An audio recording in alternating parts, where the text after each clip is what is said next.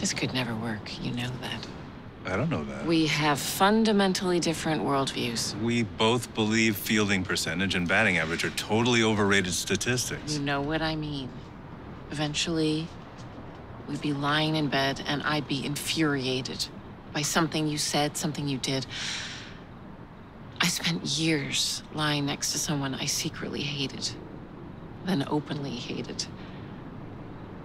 I'm never going back there. My takeaway from that is that you've thought about us lying in bed.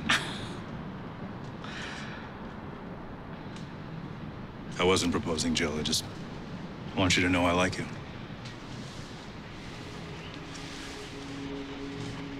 I like you too.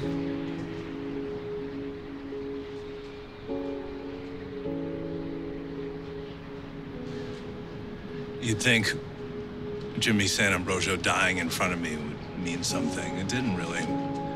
But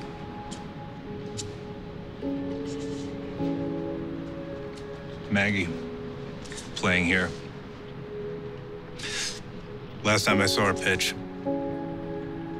I didn't know it was the last time. Thought it was just another warm night. Then they moved away. She quit playing. You think these moments will last forever, and they do not. I understand that now. I do like you.